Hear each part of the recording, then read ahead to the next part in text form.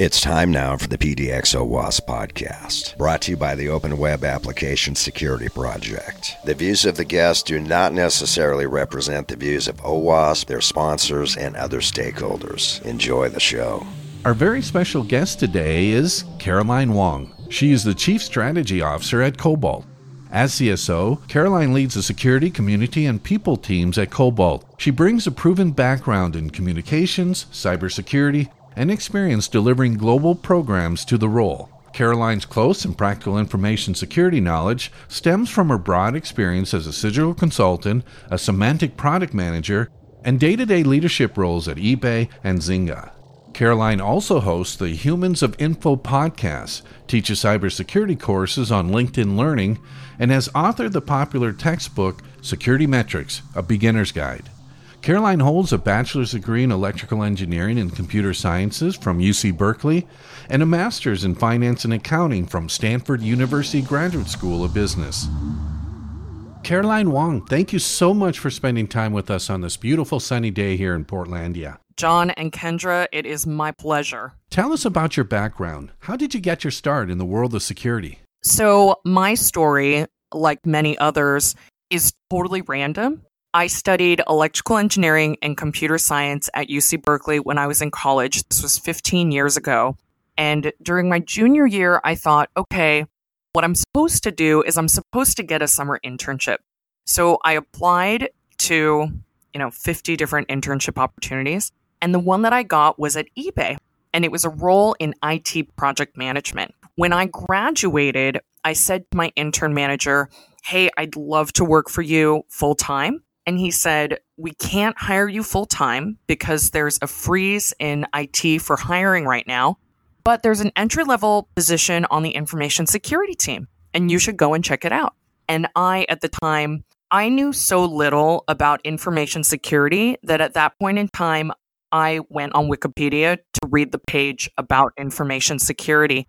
And that was most of the prep that I did going into that particular interview process. I, like, many of the folks that you've had on this podcast, am very fortunate that along came an amazing mentor and teacher. In my case, this person was Dave Cullinane, the CISO at eBay, who had previously been the CISO at Washington Mutual. He really taught me so much. He really gave me a lot of opportunities, and the rest is sort of history. So started out leading security teams at eBay and Zynga, and then later have done a variety of different roles, which I've really enjoyed because it's given me an opportunity to look at the industry from many different perspectives. Okay, I'm on a security team. I have to deal with kind of any and everything that's coming my way, and then also being on the vendor side, both product as well as consulting. And then for the last 4 years, I've been at a startup, which is, a whole different animal altogether and super fun. So for me, I often compare myself to my sister, who is a pediatrician, and naturally a medical doctor has a very sort of well-defined path that one goes on to become a medical doctor.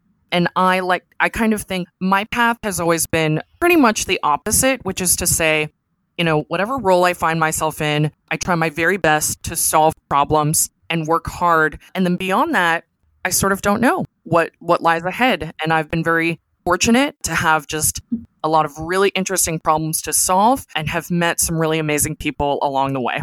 That sounds amazing. Yeah, I think many of us have taken really different paths in security, some that may be considered more traditional, others not so much. You had a talk earlier this year. It was titled, Come for the Mission, Stay for the Culture. You mentioned budget and people as a core piece of building a security program. What do you think the budget should be, or the ratio of security team size to developers or employees? So Kendra, there's so much in that question. And before I actually get to my response, the first thing I want to say is that now I've had an opportunity to work both as a security practitioner and as a human resources professional. And I think that when I evaluate security practitioner jobs, I want a job where the organization actually does value security. And what that means to me is that they're going to give me headcount and budget. And I'm saying the next thing a little bit tongue in cheek. As an HR professional, I think we'll also get to this a bit later in the podcast. I think that teeth for an HR team is actually when I'm allowed to fire brilliant jerks because they're jerks. And I believe that for every brilliant jerk there is out there, I think there's a brilliant good person that you might as well hire. So Kendra, I want to tell you about a data point that I learned about when I was working at Cigital and conducting BSIM assessment. BSIM stands for Building Security in Maturity Model, and it's a descriptive framework. So it's a little different from many other application security and information security frameworks and standards where, the majority of these things say you should do A and B and C. The way BSIM works is it says, hey, we've talked to about 100 organizations about what they do, and here's what we observed. And so this is a describable model. So that descriptive model told me at that time that when it comes to application security specifically, for an organization, for every 50 developers, you might expect to see one person full-time focused on software security. So again, I don't think that's necessarily a should, but I do think it's a useful data point and an interesting benchmark. Now, when it comes to determining budget for security programs, I actually want to take a step back and say that I think that cybersecurity is all about protection of digital assets. And to kind of flip that around, I think that the only reason anyone needs security if you have something of value that you want to protect in the first place. And of course, today, so many things that we value are digital. And so cybersecurity really matters. I've often said that it doesn't make sense to put a $200 fence around a $5 asset. And I think that this concept is similar for organizations. I don't think there is a one-size-fits-all model because every organization creates value in a different way and it has a lot of different components that contribute to that value, whether it's data, whether it's technology, whether it's platforms, whether it's people. And so my strong belief is that security budgets must be unique. That being said, I do have a recommendation for how folks might consider going about it. It is often challenging to be a security leader asking for money and having the conversation about, hey, security is important, so can you give me some money so I can do these things? Now, the way that I recommend folks consider doing it is to use what I call risk management objectives. This is a concept that Sammy Miguez, another amazing teacher and mentor of mine,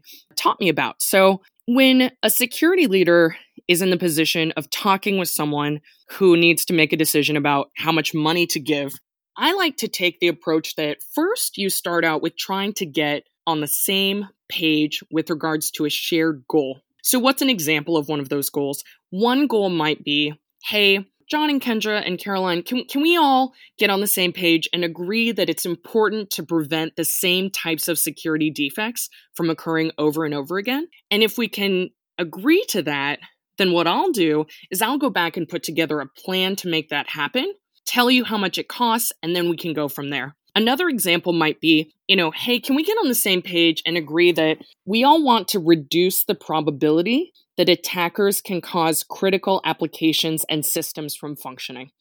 If we're all on the same page there, then again, I'll go back, put together a plan, tell you how much that plan costs, and we can go from there. Maybe that's a little dodgy of me, Kendra. I have been watching some of these recent debates. But to be honest, I don't think there is a one-size-fits-all. I do think that it's important to use benchmarking data and look at your peers and your competition and say, well, how much are they spending? And I think that's an important input to a process. But I do think that ultimately, cybersecurity is about value protection, value creation. Value creation is different in every organization, and therefore the protection should be different. Caroline, nearly a decade ago, you published a textbook on security metrics with McGraw-Hill. Why is that an interesting area for you? And have you written anything more recently on the topic?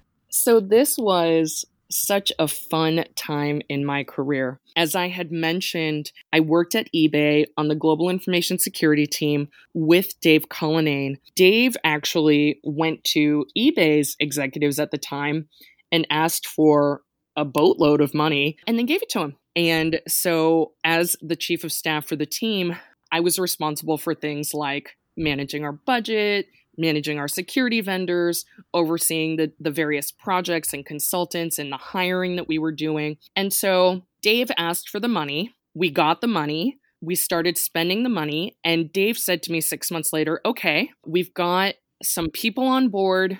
We've bought some technology. We've got some projects in place. Now what we need to do is we need to identify the security metrics that are going to demonstrate the value of the program, show these executives their return on investment, and convince them that this needs to be a recurring thing. This is not a one-time investment. This needs to be an annual investment. And that was actually how my journey into security metrics began. Most recently, I'm very pleased to have published this summer in coordination with my colleague Vanessa Sauter. Every year we publish a State of Pen Testing report. And the year 2020, our State of Pen Testing report 2020 draws from data that we have in our pen test platform for more than 2,500 pen tests. And we also explore this concept of, what's the difference between what a human can find in terms of manual pen testing versus what a quote unquote machine can find. And in this particular question, we're really talking about DAST for web apps. And it's super fun and exciting, and so that report is available for download for free for anyone. It's fairly extensive, it's like 25 pages or something. We go into what I hope is meaningful detail about both, what can we as security professionals expect software and machines to help us find, and what must we rely on humans to find. Spoiler alert, only humans can find business logic flaws, problems with race conditions, and chained exploits. So it's super fun to have continued to think about security metrics over the past decade or so, and to be able to, frankly, work for an organization that has a lot of really cool data to analyze and to be able to share our findings and our insights with the community. And it's good that humans still have jobs, right?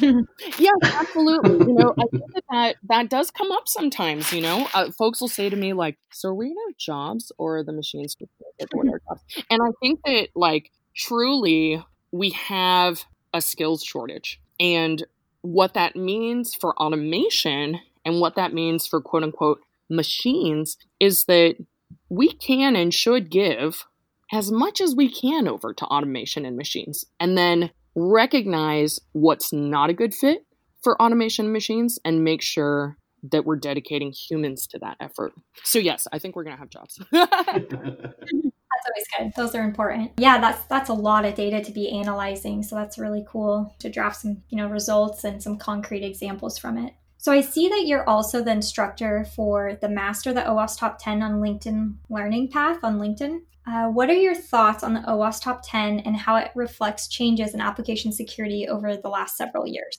So here's what I have noticed as I was creating courses for the 2017 RC2 version of the OWASP Top 10.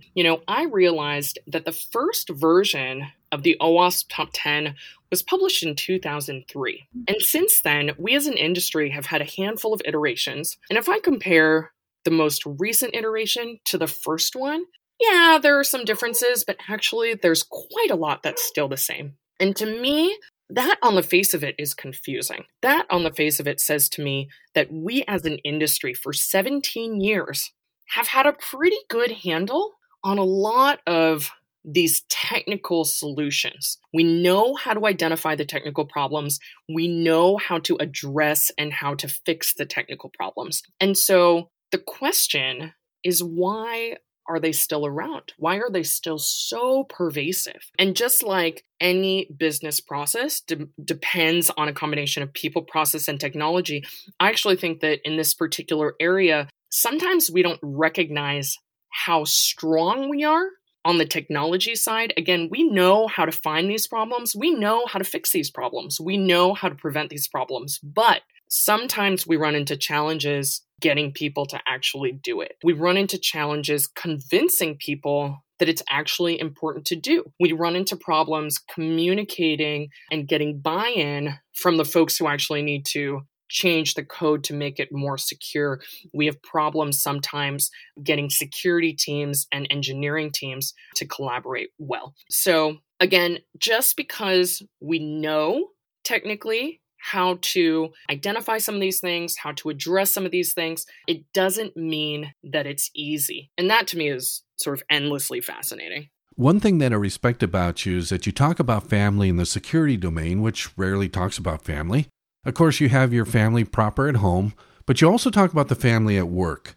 What makes for a good family at work? So I love this question. And first, I want to say that I didn't always feel comfortable showing up to work and having that be exactly my personal self. At the beginning of my career, I can reflect now and say that there was kind of like two distinct Caroline personas. You know, there was sort of like Caroline at work and Caroline not at work. And I'm super pleased today that Caroline at work is the same as Caroline at home. I mean, literally that's the case right now. I'm actually, in my bedroom, which is where I've been working, for the past several months. And I like that, I'm pleased that I have a comfort level to show up fully as myself. And I actually believe that if we can create environments on our teams where it's safe and where it's okay for people to show up genuinely and authentically as themselves, I actually think that people are more likely to, frankly, produce higher quality work. That being said, I am pleased when at work I hear someone on my team say, Cobalt feels like a family. To me, I take that as a good thing. I myself actually make the distinction that at work, we're a team. We're not a family. If we feel like a family sometimes, great. But, I've also had not good times with my family, and there's things about my family that the nature of biological families and legal families, if you want to put it that way, is that we don't always get to choose our family. And sometimes we decide to put up with stuff that we wouldn't choose. At work, we do get to choose. At work, if somebody is not meeting expectations, if somebody is not demonstrating the core values that we expect, then we get to fire those people. And so while I think there are some things like it's awesome when people can show up and be themselves at work, that actually work is not a family. Actually, it's a team. Caroline, earlier this year at the RSA conference, you discussed burnout in the industry, which is an extremely important topic, especially during these unsettling times. What do you mean by burnout? And more importantly, how do we deal with it? So this is something that I'm personally dealing with actually right now, and I need to take my own advice. This year in July, I took on a greater responsibility at work. My role and my responsibilities expanded. In August, our company announced Series B fundraising. And so naturally, we're doing a lot of hiring. We're kicking off a lot of projects. We're onboarding a lot of new team members, and we're working to help, train up those folks and stuff like that. And then in September, my daughter started remote learning kindergarten. And here we are in October, and I'm realizing, gosh, my plate is a little bit too full. And so this past weekend, I messaged the folks at LinkedIn Learning, and I said, I signed up to do a new course on security metrics with you next month, and I'm writing to you to let you know I'm not going to be able to do that. And on one hand, it's super uncomfortable for me to say, hey, I signed up for this thing, and now I'm telling you I can't do it. But after sort of my body and my mind had about 12 hours to process, I felt so much better. And so I actually believe that any of us, as humans, our destiny is constrained by our biology. I think that it's not natural for humans to, for example, work 12 hours a day in front of a computer for extended periods of time. Once in a while, sure. But I know for myself that if I have a certain amount on my plate, then I can do it really well. If I have a little more on my plate, then I can do it really well for a short period of time. If I have too much on my plate and I try and sustain that for a long period of time, the quality of my work is going to degrade. Now, I think that in security, this happens to us a lot. Why is that? It's because we have a talent shortage. It's because for so many of us on security teams, probably someone left the team last month and maybe we're doing that person's job. Probably there's 2 more unfilled headcount that we're trying to hire for. Oh, and by the way, recruiting and hiring takes an enormous amount of work and effort. And so it's really easy to be doing more work than maybe you'd ideally like to be doing. And I think that the best solution I've found for this is to prioritize and to focus, to recognize that in order to get A done very well, sometimes you have to say, no, I'm not going to do B right now. I'm going to do B later because A is my priority. And in order to do it really well, I have to make space for it. I'm also really fortunate to have a boss that agrees with this philosophy.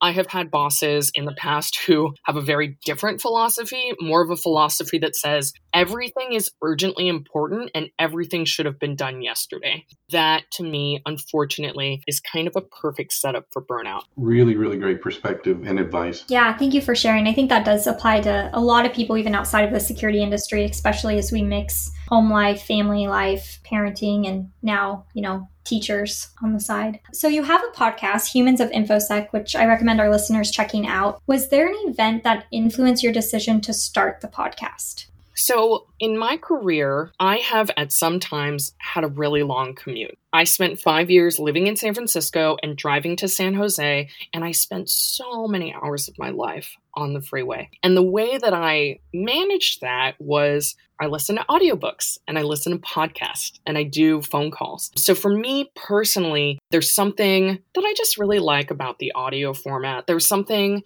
to me that's kind of raw about it that you don't get in sort of a written form. And I love that. And I sort of naturally think people are really interesting. One of my favorite things about having worked in InfoSec for 15 years is having gotten to meet a lot of really interesting, really incredible, really amazing people. And so I thought, why don't I just do a podcast about it? And what's fun is, so it was inspired by this social media account called Humans of New York.